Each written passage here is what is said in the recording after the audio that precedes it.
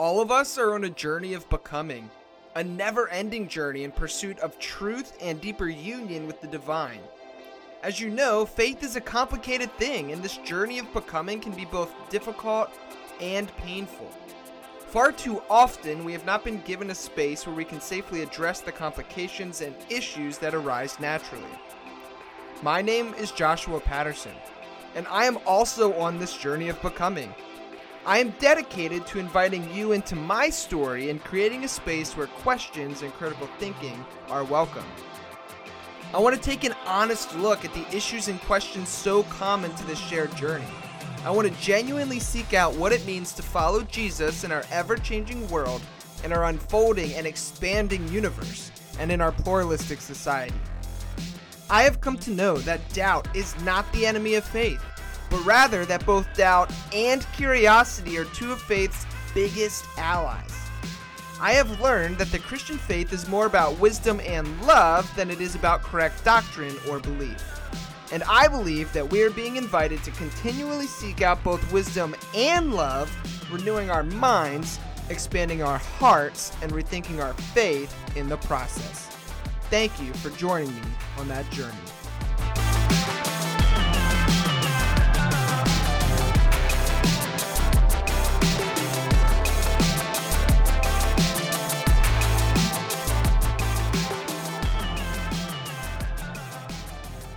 All right, friends, welcome back to another episode of the Rethinking Faith podcast. As always, I am your host, Josh Patterson. And before we jump into the episode today, I just wanted to ask if you guys could do me a favor. If you've been listening to Rethinking Faith for some time and realized that maybe you haven't liked the podcast or subscribed to it, if you could do that, that would be awesome.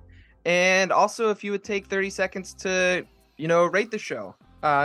On whatever platform you like listening, that would be really helpful to me and hopefully to other people, so the show can kind of reach more people, or however algorithms work. I don't get it, but these are the things I'm told to say, so please and thank you. And then finally, if you wouldn't mind, maybe you have someone in mind as you're listening to this podcast episode today that you think would really enjoy the conversation. I think this conversation is going to be deeply beneficial, not only to myself, but to hopefully others as well. And so if you would share that with somebody, I'd appreciate it. And now that all of that throat clearing and call to action stuff is out of the way, I am happy to introduce my guest today, Dr. Laura E. Anderson. Laura, how are we doing today? Hello, I am doing wonderful. It's so great to be here. Thank you for having me. Absolutely. I realized I should have asked you this prior to hitting record, but what would be the best way to address you? Would you like Dr. Anderson? Do you like Laura? Well, you can call me pretty much anything, but Laura is just fine. Okay, so, sounds good. Sounds good. Well, I guess one thing that I like to do just always to kind of kick off episodes is ask you just kind of like a brief bio question. So for maybe listeners who aren't quite familiar with your work, if you could key us in a little bit into who you are and what kind of things you find yourself doing. Yeah.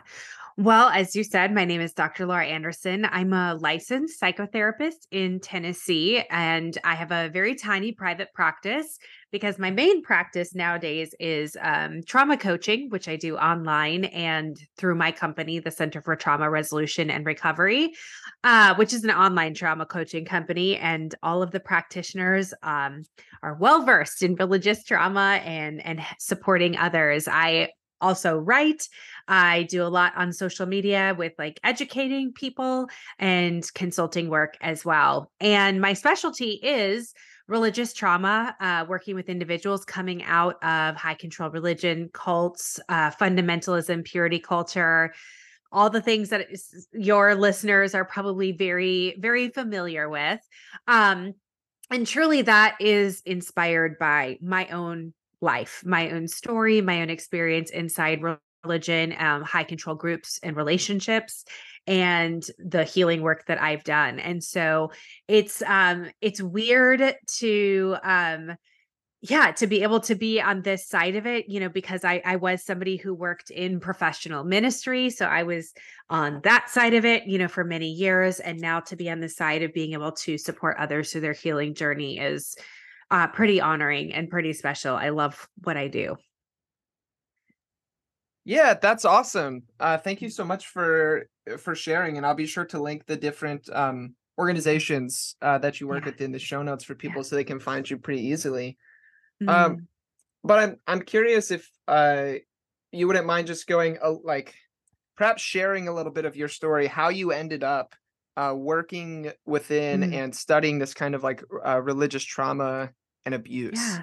Like, what about your story Yeah. led you to want to do that? Yeah, so I briefly alluded to, I grew up within a high control religion. Um I don't ever remember a time where I wasn't in church listening to the Bible being read to me, kind of memorizing scripture verses. It was my way of life, very heavily involved in ministry. My parents were also. When I was in late elementary school, my family and I actually moved to a fundamentalist Christian camp where my dad was a director and we lived on site. And in some ways that was awesome because most kids don't get to have, a horse corral and a ropes course and a lake in their backyard. So I'm, especially as an adult, I'm like very grateful for that because I wish I had all of that right now. But there's also some other pieces to it in terms of isolation and just being really kind of away from the world in terms of like knowing what's going on and being very insulated with information and relationships, and that was heavily present in my life. I often say I felt like every fall when I would go back to school, because I did go to public school, every fall it was like I was having to learn like all the new things that were happening because I had missed 3.5 months of life. I was in my camp bubble, and people at school didn't really care about that. They didn't really care about, making true love waits pledges and, those sorts of things. So, that's a bit how I grew up in terms of I mentioned True Love Waits. I was probably one of the first people that signed their virginity or pledged their virginity to their future spouse in 1993 during the major kind of wave of True Love Waits campaign. And so I grew up kind of in the thick of purity culture. I Kissed Dating Goodbye was coming out right as I was ending high school, well, kind of middle to end of high school. And truly, I hated it. I really did not like the book.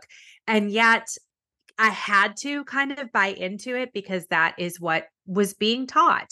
And I ended up actually starting to like the book after high school because, as you're probably well aware, once you graduate, you're supposed to go out into the world and be this adult, but you have no idea how to actually do it. And on top of that, within religion, there's a lot of expectation, and finding God's will is literally like a needle in the haystack. And so I actually came to appreciate the tenets of I Kissed Dating Goodbye because it provided some sort of framework for me to stand on. And I was going, okay, if I follow these rules, I can guarantee this outcome. That's the bill of goods I was being sold. And so that actually gave me at least an illusion of safety and stability. And I really took that seriously. I mean, that I modeled my life around what I needed to do to become a good Christian, godly, submissive wife. And then I waited for my godly husband to come along, and he never did. And I waited and waited and waited, and he never did. And so I would do all these things in the meantime. I got a degree in Christian ministry and Bible, and I worked at a church, and I was involving myself in all these ways that was supposed to set me up for this job description that I really was supposed to have, which was wife and mother. And it never happened. And now, a couple decades later, I'm actually quite glad. However, at the time it was extremely confusing because I was doing everything I was supposed to. Like I said, I was working at a church in a paid position. And that's where I started experiencing a lot of overt spiritual abuse. I would say a lot of the doctrines I grew up believing and being taught were very abusive as well. But in terms of overt abuse, that's when I started experiencing that from some of the pastors at the church. And after a few years of that, I did end up quitting. I tried to move out of that community. I lived in a fairly small community, but from a very large church. And so I was very well known. Everywhere I went, people knew who I was, where I went to church, who I was affiliated with. And I wanted to move. I wanted to get out of that. I wanted to go back to school to become a marriage and family therapist. And I tried, but I was blocked by the leadership and the pastors at my church who would call and kind of sabotage different jobs I had applied for, schools that I was trying to go to. And it ended up that I had to stay in that community because as a woman with the Christian ministry and Bible degree, you can't really do much. And churches aren't going to hire you to be in a position past a certain point. And so I did end up quitting my job at the church, and it gave me just enough space away that I was able to start seeing some things a little bit differently. And I quietly, very secretly started applying for master's degree programs in marriage and family therapy kind of all over the nation. And ended up going to Liberty University, which is terrible, but but also it was interesting because it truly was some of the first experiences I had with non-Christian textbooks in terms of like, as it came to my profession. I did not go to a Christian counseling program. It was accredited. It's a nationally accredited program. So of course there had to be all the standard classes. So I wasn't getting that kind of indoctrination. And that was really what opened up the door for what I would call like the beginning of my deconstruction process, which was, gosh, at this point, 17 years ago. And so after I got done with that program, I knew I wanted to move. And I knew at that point I had the tools to be able to move. I knew that I could be a therapist anywhere. And that allowed me to move to the South, which like, great, move like further into the Bible Belt. This is wonderful. But it was kind of a calculated risk. I had some family here, some friends and connections. And eventually started my own practice. And that's really what led me into the work that I'm doing today. Like I said, I was deconstructing, but I didn't have a word for that. We didn't have language for it back then. Social media wasn't a thing back then. So I didn't know that this was something that people talked about, that they went through, that they, that they navigated. Not in an egotistical way, but I thought that I was the only one. I thought there was nobody else dealing with this. And it was a very isolating experience. But the further I kind of got into it and used some of my own therapeutic knowledge to kind of understand what was going on, I was starting to recognize symptoms of trauma. And I started to notice it coming into my office just very organically as well. People who had come in talking about experiences that they had or how they had left their religion of origin, but were still having very visceral physiological responses to, walking into different places and hearing worship music. And so I kind of like was tiptoeing into that without really knowing what I was getting into. And it really wasn't until about a decade ago when I was getting out of a domestically violent relationship myself. And I started looking at my journals and I was unable to differentiate kind of like who said what. Was this my abusive partner or was this God and the church leaders and the pastors that I had been following? And that was a huge wake up call to me, both in terms of the work that I needed to do, but also recognizing these dynamics of power and control within religion. And I would say that was a really big turning point because it allowed me to see things accurately and honestly. And so that was a turning point for me personally. It was a turning point for me professionally, as I got more into that, got additional training in trauma. And then I would say the 2016 elections is what a lot of people would mark as kind of the point where like a mass exodus of a lot of different churches and religions, where we started to see this dissonance between what we were taught and what was being modeled. And so professionally, that was when my work really started picking up, because people kind of knew I was working with high control, people coming out of high control religions, cults, religious trauma.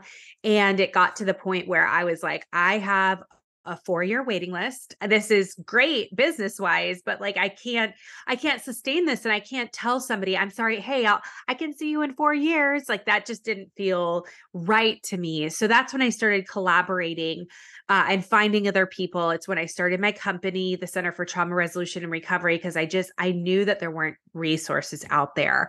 So that's like the tip of the iceberg. Long story made short, but still so much more in there in terms of why I got to where I'm at today. Yeah, well, thank you so much for sharing. I find, at least for myself, when having these kind of conversations, um, it becomes a lot easier when the person you're talking with has experienced the kind of things that you're talking about, right? Um, because I Yeah. have friends that don't, like, they get it because they're a friend, but they don't fully Mhm. understand the actual experience. And so I think it's really cool when I don't know, one way to put it that one of my buddies Greg likes to say is that in life, kind of, um when we get beaten down, we have either this kind of place where we just become broken down, or we can become broken open. And Mm, so yeah. living out of this place of, like, being broken open, where you take your, like, serious shit that you went through Yeah. and Yeah. now are willing to kind of, like, put that on, display, so to speak, and then invite Mm, other people into that and say, like, "Hey, you're not alone." I think that's really cool. mhm. And so Mhm. I appreciate your willingness to share, and, like, that Yeah. the work that you do Mm. um, comes out of that place, because there's a Yeah. level of, Thank you. trust and understanding and experience. Yes. Yeah, Um, absolutely. yeah, and I find it interesting too, the kind of, within your story, the um tie to ministry, like working in Mm, vocational ministry, because one thing that I personally have found, um I guess frustrating is not quite the right word, but frustrating at times, is there's a lot of resource and literature and stuff out there. Well, not even a lot. This is still a new field, but a lot of the time it seems like people are when they're talking about this kind of stuff, it's coming from people who experienced it as, like, lay people. mm, And mhm, as myself, my story, I served in vocational ministry for almost 6 years. Um, mhm, basically, I worked in one church that was extraordinarily abusive, and then it ruined mm. everything else for me after that. Yeah. And so finding the kind of, like, this happens to pastors too, they're not always the bad guys, Mm. kind of thing, is kind of helpful too. So I Yeah. appreciate that, you kind of have that perspective as well. Yeah. Yeah, I felt Yeah. like that was important to put in my book, as well as just something that I talk about publicly. I recognize that I was a part of the problem as much, I was the victimizer as much as I was the victim. And I think it's a really unique burden that people carry, because I would say that a couple things are usually true. One being, we're most of us are doing what was done to us, and we believe that this is right, that this is what God wants in this case. And so there's not the malicious intent or the desire to control somebody necessarily, but the system itself lends toward that. And so when you come out of it, there is this like really kind of bitter kind of grappling that you have to do, and this extended healing of going, hey, not I need to heal from this. Like my life was really, really negatively impacted, and then to also carry the weight of I hurt a lot of people. I'm friends with somebody who is a very well-known pastor for many, many years. And I remember him saying to me once, I spent the first 40 years of my life indoctrinating people into this. Like, is it my job to spend the next 40 years of my life trying to get them out? And I knew what he was saying. And I also was like, God, that is such a heavy burden because, like, on the one hand it's like, yeah, you should, but on the other hand it's like, but also no, like we have to, I mean, we have to leave space for telling our stories and helping people where we can, but also giving ourselves some grace and compassion that this was not intentional. And so for me, I take every opportunity that I can. If somebody approaches me and says, "Hey, you were very influential and not in a great way in my life in my earlier years," I do try to be as apologetic as I can. And I also really like to let people know that like for them forgiving me does like their ability to heal does not hinge on them forgiving me. And that does not have to be a part of their healing process at all. And I always want to make that very clear, because you don't have to be at peace with me in order for your healing process to go okay, whatever that even means. Yeah, that is such an interesting tension, and one that Mm. I, wrestled with a lot, both in therapy and in spiritual direction. Um, yeah, and so I don't know, like I said, I was appreciative that you put that element in there, because it is Mm. this kind of weird, like, yeah, I don't know. I participated in this system, and I propagated this kind of system, and at the same Mhm. time, it was harming me. Mhm. And so like that was a really kind of interesting tension to work out. And I've since been out of vocational ministry for I think about 3.5 years now. And Sure. I've Yeah. been a professional brewer in that time, which is I very love different. it. But it's Mhm. has been has been very healing, and, I was even just reflecting, prior to starting this conversation with you, and I mean, we'll jump into words like, trauma here in a second, but I don't Mhm. eh, one way that I have noticed healing in my life is that previous version of Josh, probably 3 years ago, like, sitting down to have this conversation would have put me in a state where I was having some kind of affective responses, and I was Mhm. kind of, living some of this stuff in my body. And Mhm. seeing where I'm at now, where I can have conversation and, talk about past experiences without having to kind of relive that, like, bodily experience, has been, like, really Yeah. big for me, and something that I've noticed only Mhm. more recently. So That's awesome. Yeah. yeah. Yeah. Mm. That's So a anyway, testament, I think, to the work you've done on yourself individually. yeah, well, yeah, and the testament to so many awesome people who have kind Mm. of walked alongside me, along the way. Yeah. And fun conversations like this that I've Yeah. had to have or got to have. Mhm. Yeah, so we've said the word trauma and abuse. And in Mm. your book, you are very careful to differentiate between the two, which I also Mhm. appreciate. I think being careful with our language is very important. And so, Yeah. what kind of what is trauma and what is abuse, and how are they different? Yeah. So, interestingly, just like on a very clinical level, there is not a pretty packaged, succinct definition of trauma. And I think there will be probably in the next 5 to 10 years. But the way I define trauma is anything that's too much, too fast, too soon, that overwhelms our ability to cope and come back to a place of safety. That's a very subjective term. So, what is traumatic for you may or may not be for me, and vice versa. Um, but a kind of a more quippy way that I'll oftentimes describe it is that trauma is not the thing that happens to you, but it is the way that your body or your nervous system responds to the thing that happens to you. And I use that definition because then I think it helps us better understand the difference between trauma and abuse. Abuse would be the thing that happens to you, whereas trauma or the may result from abuse, but not necessarily, because perhaps we all have different um, resources available to us when quote unquote bad things happen. And so, while it is likely that somebody who is abused has a higher risk of something resulting in trauma than somebody who's not abused, we cannot unequivocally say that abuse always results in trauma. And so, so I think having the ability to differentiate that is really important. I think that makes some people angry because I will like scroll through social media and there will be posts that say like hell is trauma or purity culture is trauma.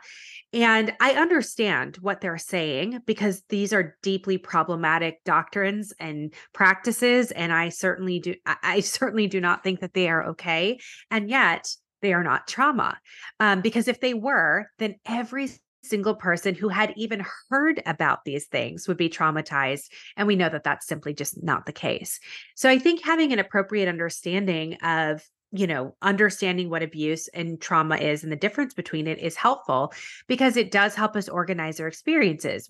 It would be pretty safe to assume that if you were raised in an environment where purity culture was the norm, or where you were taught about this eternal conscious torment that you could receive for not saying some specific words or praying a specific prayer or doing specific things, the likelihood that it might result in trauma or other mental health disorder is pretty high, but it's not unequivocal.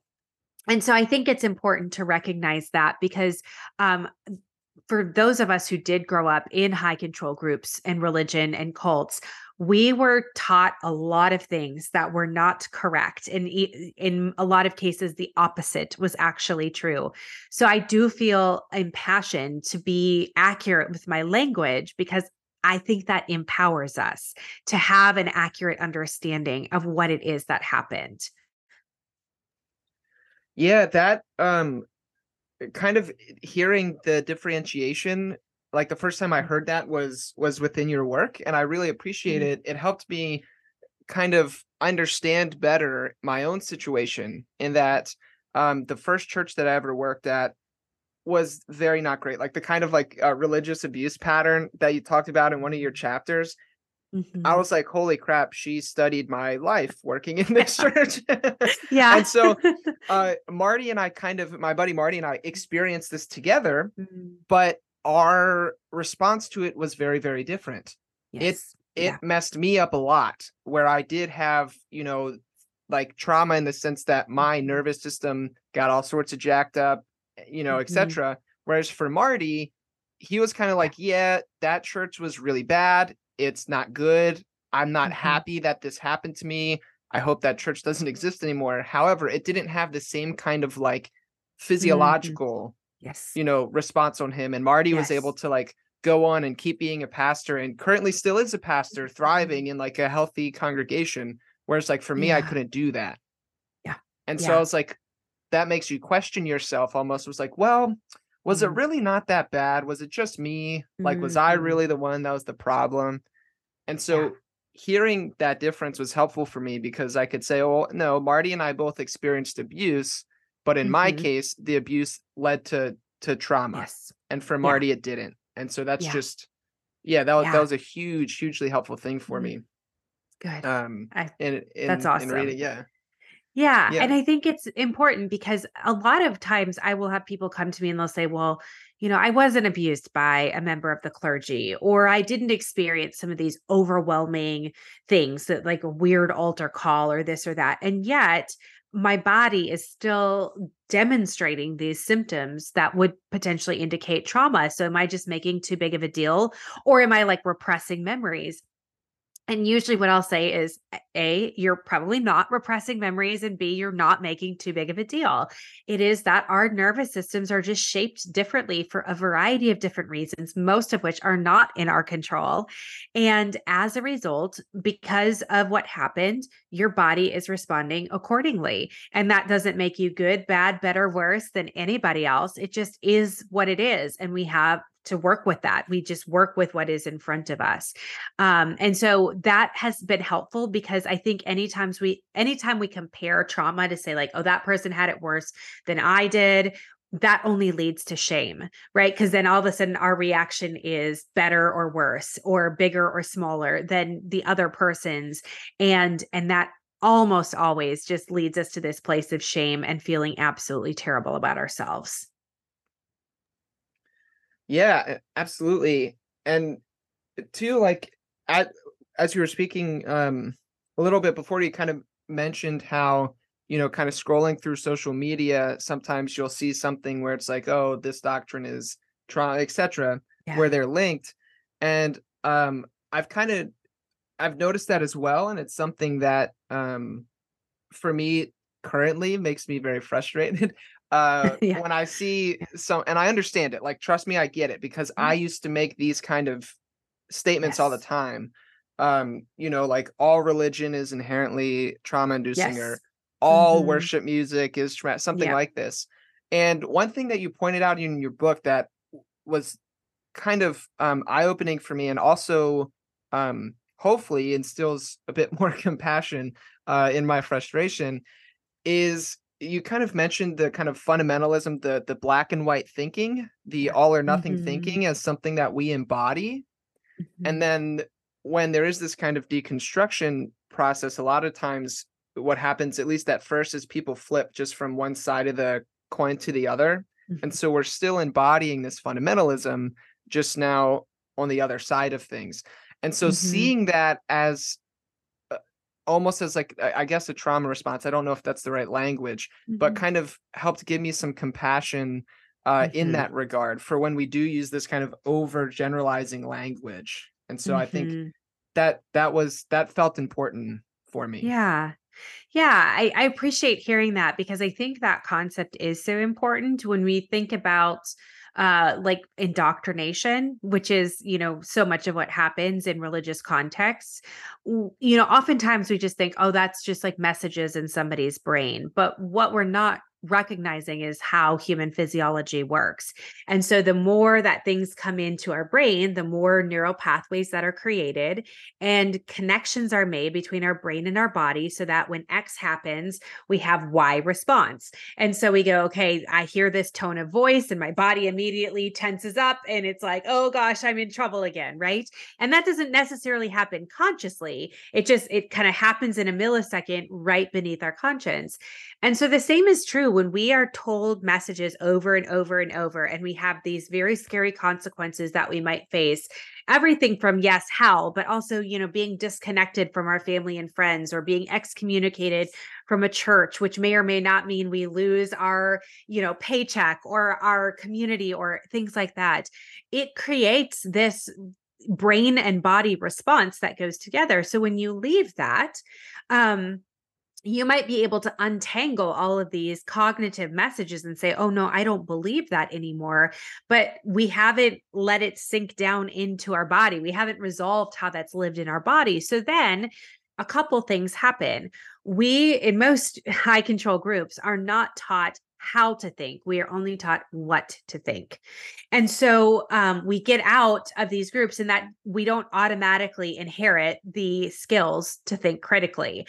And so all we have left with is the gravitational pull towards somebody or some group of people that says, here's the list of rules for what is right and what is wrong. And we go, okay, that sounds appealing because you're helping me.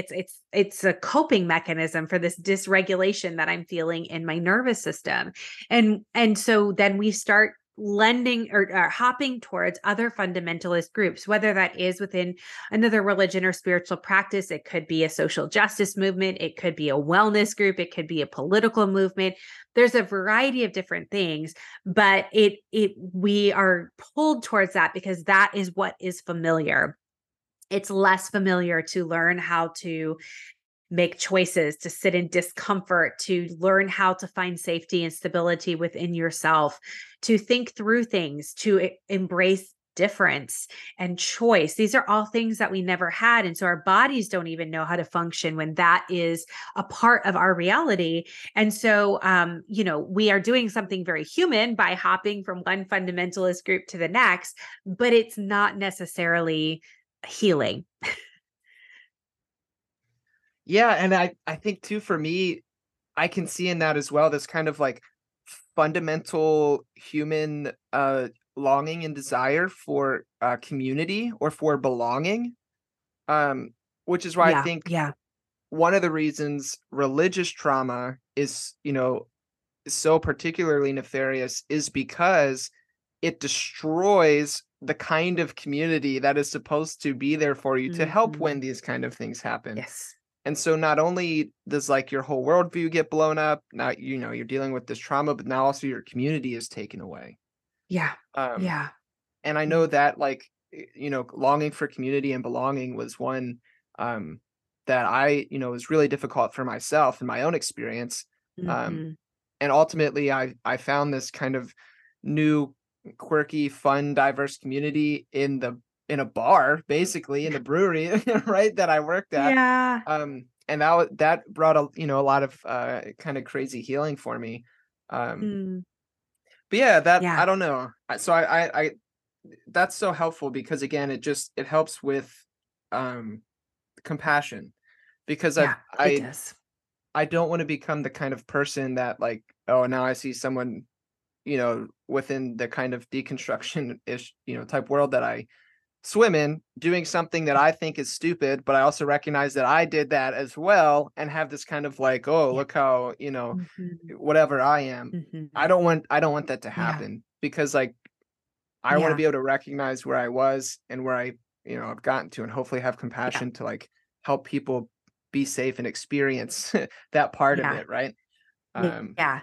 Yeah, and I think it's worth noting that, like, it usually comes from a good place. Just like when we were proselytizing within religion, it was not because we were trying to harm people. It was because we thought we had the answers, and we wanted other people to experience the gospel, right? The good news.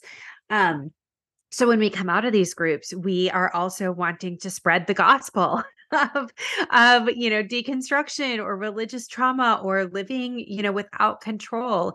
And I think it's important to give ourselves patience that it's coming from a good place, but then to give other people patience to say, this is all our own journey. And not only is it our own journey, like there is no one specific destination point.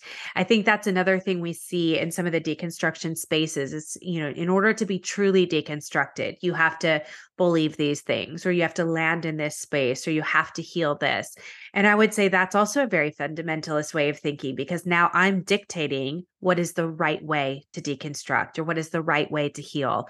And now I'm just becoming a deconstruction pastor. That is not something I want to do. Um, so I think it's important to recognize that when we actually do the work in our body to resolve how that fundamentalism lives there, that's when we actually have the ability then to lean into compassion to say, oh gosh, I do hope this person gets to this other place, but yet I can really be like compassionate towards them that this is just where they're at. And I'm going to extend them the same permissions to take all the time they need that others extended to me that I'm so grateful for. So I think, yeah, disembodying fundamentalism is oftentimes a huge part of that healing. hmm. Yeah, and it it makes me so grateful for some of the like friends and mentors that I've had along the way that allowed space for, you know, Mhm. Josh to do the things that Josh needed to Yeah. kind of thing. Yeah. Um, and that's been super healing. So hopefully I can, offer that to others as well.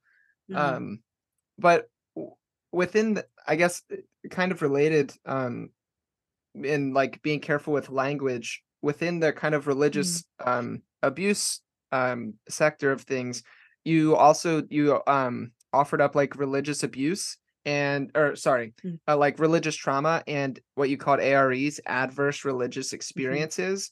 And I think that too Mhm. was kind of a helpful distinction for, much of the same reasons Yeah. I did earlier. But is there anything um Mhm. that you might want to say about that kind of distinction within the realms of religion?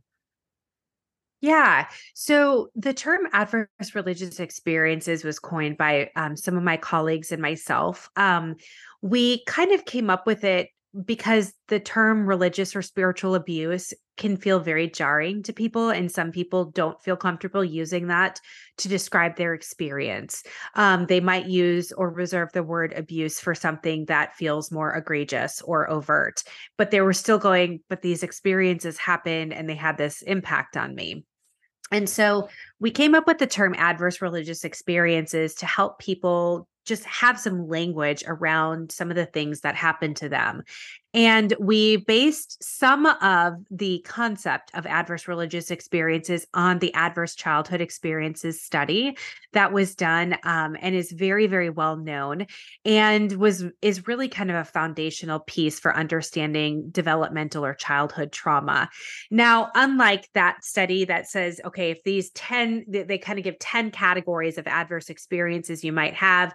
And so you rank, 1 to 10, your score is somewhere between 1 and 10. And the hypothesis is that the higher the score, the higher the ACE number, the more likely it is that it would result in trauma and or other significant physical and mental health disorder. So our hypothesis also is that it is likely that the more adverse religious experiences you have, the more likely it would result in trauma or other dis-ease or disorder.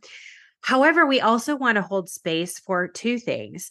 First of all, recognizing that just one adverse religious experience could result in trauma, and having 100 of them may not, right? Like there is no like ranking order there. And the other piece of it is we are trying to steer clear from defining all the specific adverse religious experiences.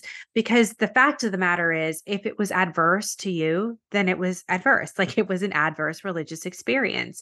And so while we kind of have some parameters of like, it impacts you on a psychological or physical or relational or financial kind of level, that's just to kind of expand the definition and give people the ability to say like, oh yeah, these beliefs or this system or purity culture or whatever it may be, this had a very adverse effect on me. In fact, this is what led to some of my anxiety or depression or trauma or whatever it might be. And so we found it to be an extremely helpful term.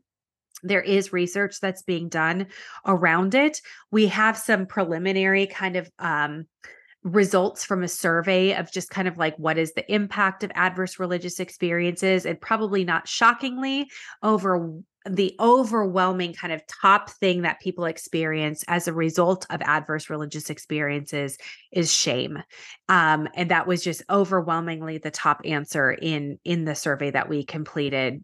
And I think we have something like over 2,000 or 3,000 results of people having completed the survey.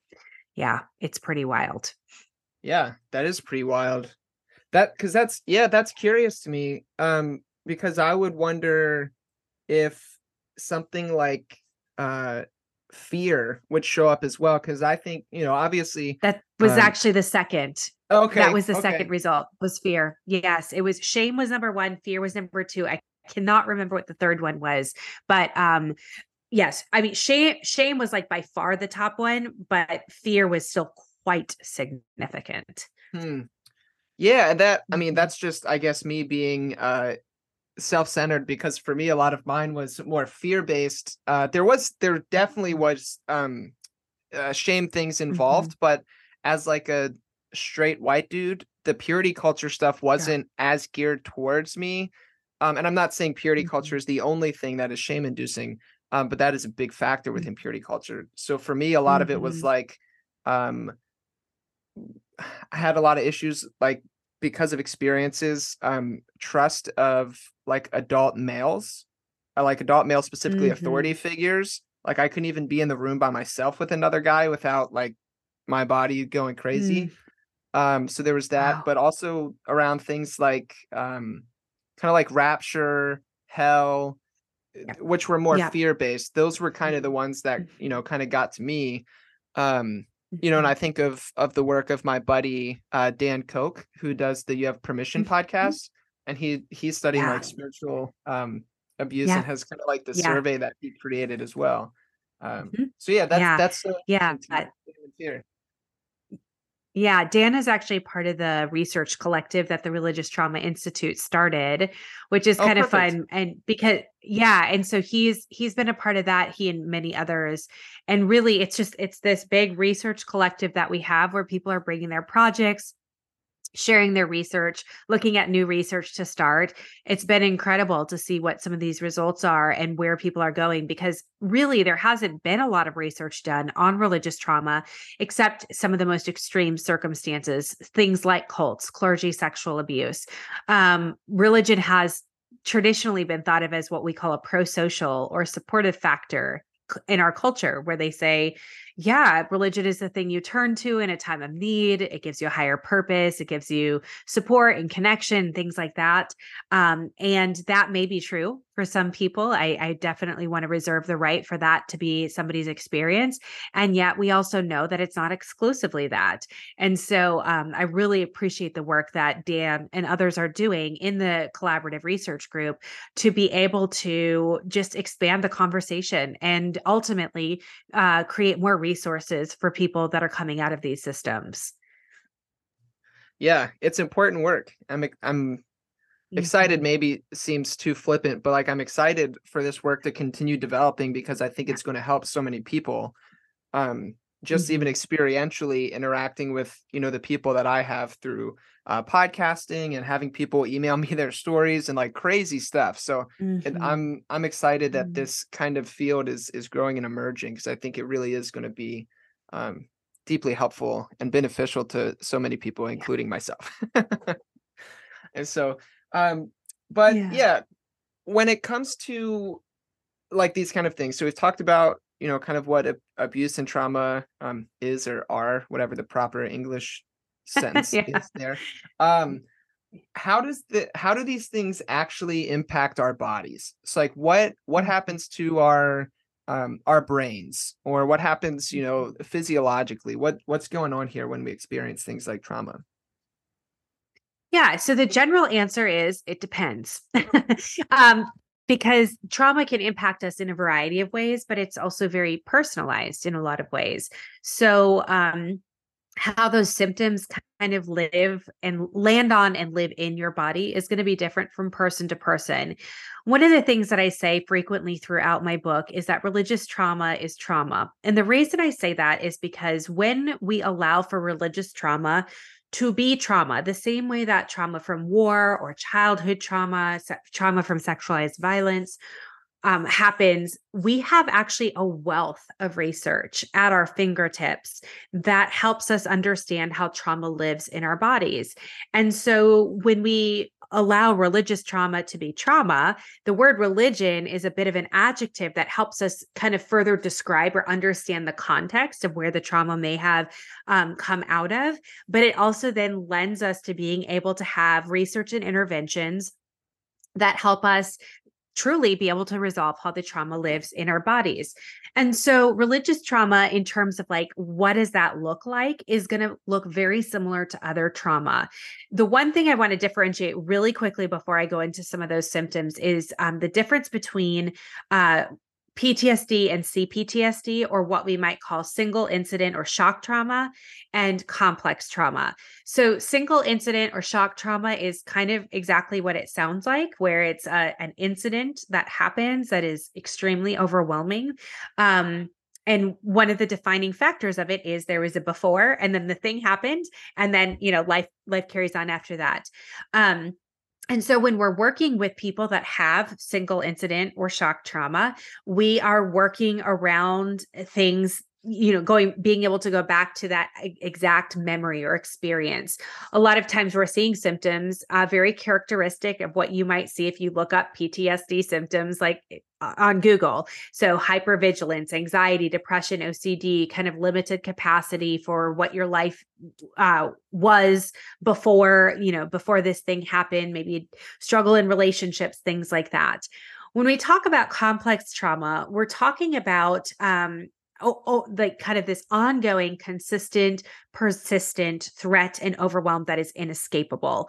And so one of the defining features of that is that there, in most cases, is no before. That's just how life was. So I think about how people who grew up in high control religion, it's like for myself, there was never a time where I knew any different. This was just all that I ever knew. And that's the story for a lot of people.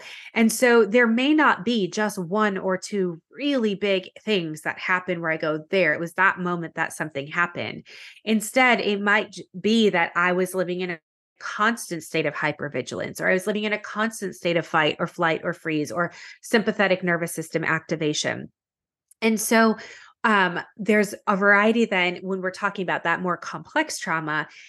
what the symptoms look like tend to be a bit more all encompassing. That's not as a way to compare, oh, this trauma is worse than that. It's simply just recognizing that when we have things over time where our nervous system is stuck on or stuck on off, we're going to naturally have some symptoms that are going to be pretty impactful in all areas of our lives.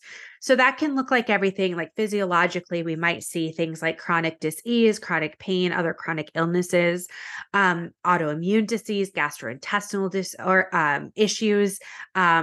It can even turn into other diseases and illnesses.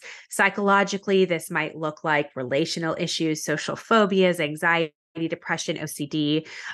Sexually, this can oftentimes look like sexual dysfunction, even if the trauma was not sexual in nature. The research is now coming out that saying there is a lot of sexual dysfunction in PTSD survivors that have had no categorically like sexual trauma.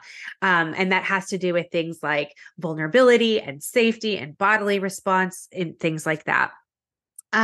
So we start to see a lot of symptoms in a lot of different areas when we're talking about complex trauma. Oftentimes, this actually looks like just our personality, who we are kind of characteristically, where we're always the anxious person, or we are overreacting, or we struggle with relationships and boundaries.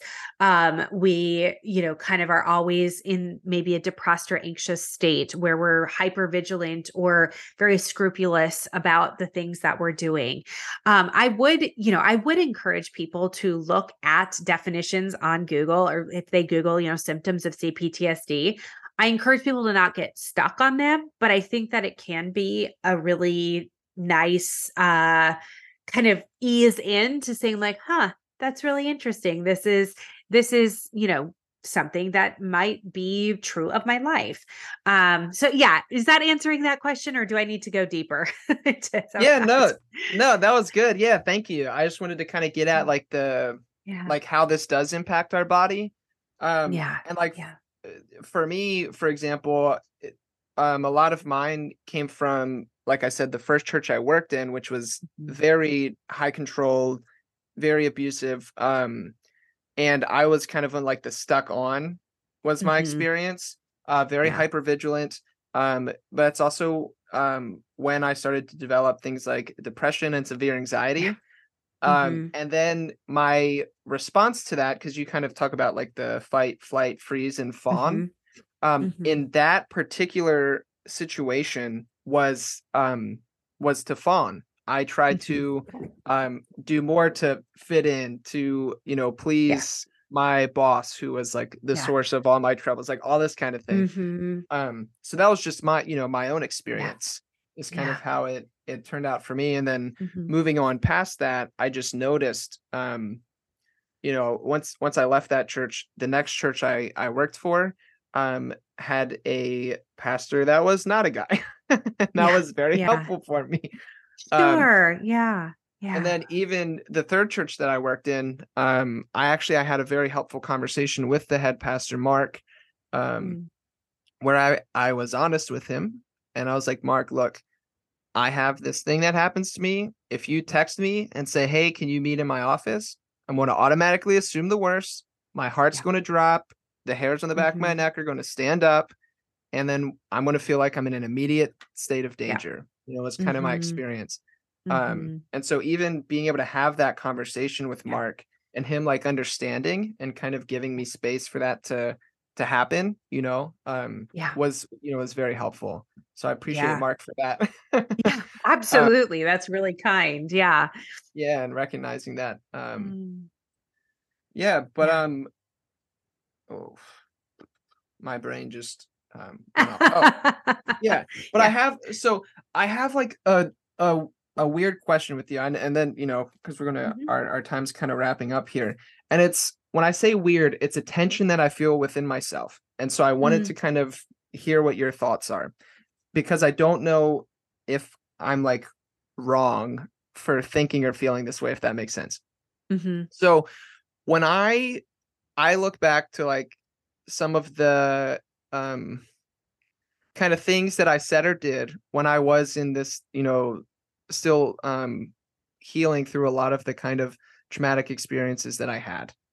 And I recognized that like a lot of the stuff that I did wasn't always necessarily rational, or being said in the best state of mind, but it was rather coming out of this place of dysregulation and trauma and anxiety and these kind of things.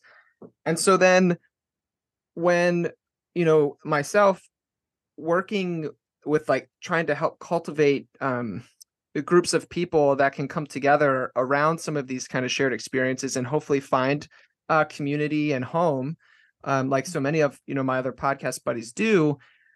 Sometimes I notice what can happen is when a bunch of people that genuinely experience trauma together are Mhm. in a group that's supposed to be safe and helpful for them, when something kind of can pop up, right? Like we can throw in a Facebook post like, "Oh, can you believe what Mark Driscoll did today?" That can kind of like, you know what I Yeah. mean? Like that can like Yes. kind of reignite something within the group where now all these people who genuinely have trauma are now like Mhm. it almost like makes like helps you like relive trauma, or it kind of puts you back in that place of dysregulation, and then it kind of like can get out of hand really quick. And that I don't Mhm. know, that doesn't seem healthy to me, but also Mhm. I want to create space where we can be together. Do you see the Yeah. kind of Yeah. tension I'm trying to describe? I don't know what to do with that, because Yeah. you don't want to tell people not to share their stories or not to be honest, but also Yeah. you're like, well, how do we do this in a way that's healthy? So it feels Yeah. weird, but like Mhm. that's kind of that's the Yeah. tension. Yeah, I mean, I have seen that many times in what I call like deconstruction land. So, whether that is within a specific group, like on Facebook, or just kind of social media in general, where something will happen and people get really, really activated. And it pushes the conversation into spaces that are even more activating, right? So I think what's important to recognize is that that is a normal nervous system response, right?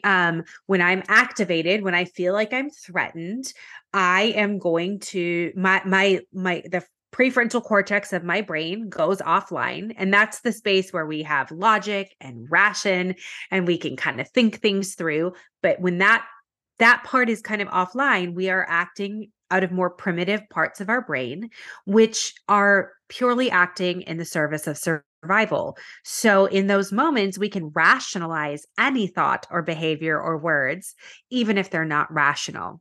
So, when we get activated and our nervous system perceives that there is threat, even if there isn't actually threat, right? In this case, it's like, here's what Mark Driscoll did, and he's not actually here in our group. He's just, it's just an article about him, but it's the perception of threat because at some point he was, in my life, he was a very active person.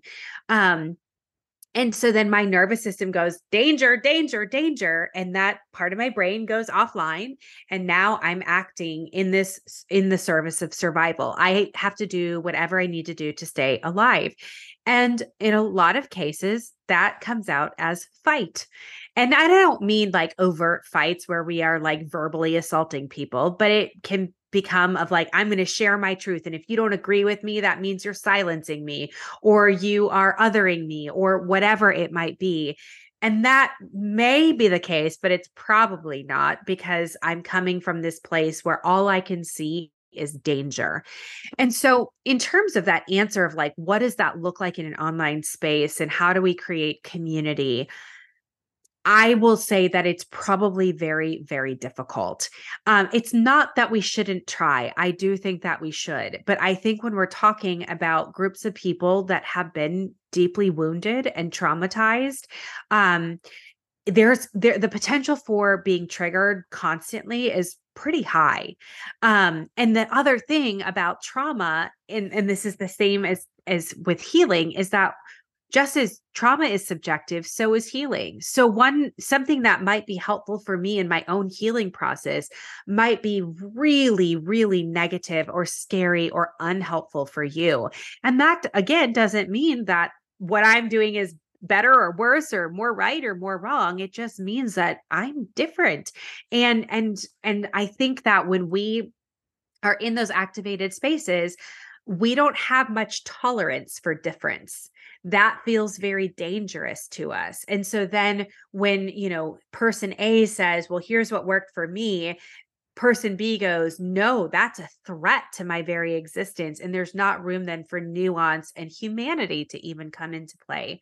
So that's a really long-winded way of saying I don't think there is a perfect way to do a community like that. But what I do think is possible is that when we are leading with things like curiosity and compassion and can keep ourselves in a regulated space, then we can show up for others in a different way.